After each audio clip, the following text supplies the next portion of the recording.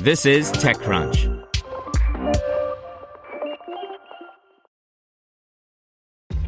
This episode is brought to you by ShipStation.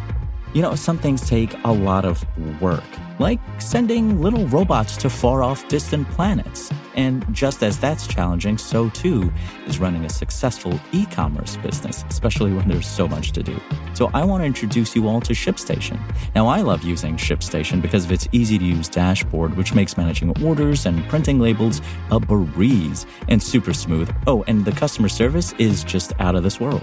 It's exactly what you need to help grow your business. Sign up for your free 60-day trial at shipstation.com/technews.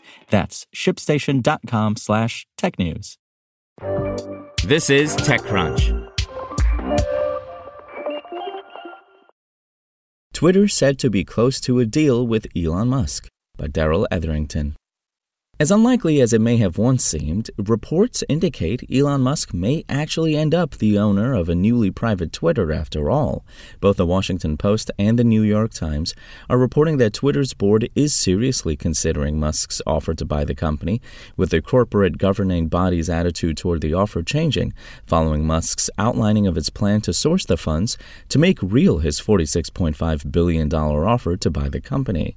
Twitter's board met on Sunday to discuss Musk's offer, and the New York Times reports that they then entered into negotiations with Musk early on Monday morning to hammer out additional details, including the timeline for close and what, if any, financial protections Twitter would enjoy were any potential deal to go south post-announcement. Both reports stress that the deal is not yet final and could still fall apart, but given where we started, it's kind of amazing that it has even gotten this far.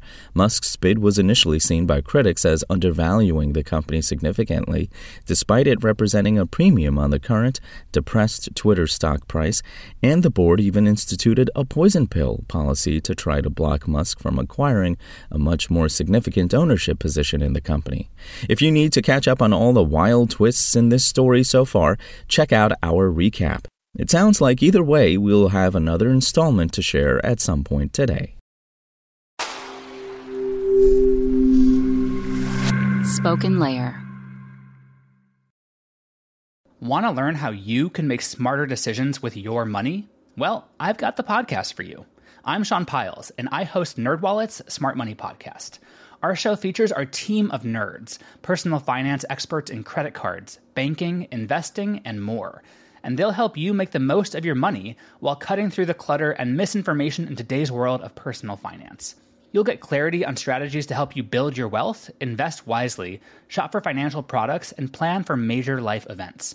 Listen to NerdWallet's Smart Money Podcast wherever you get your podcasts.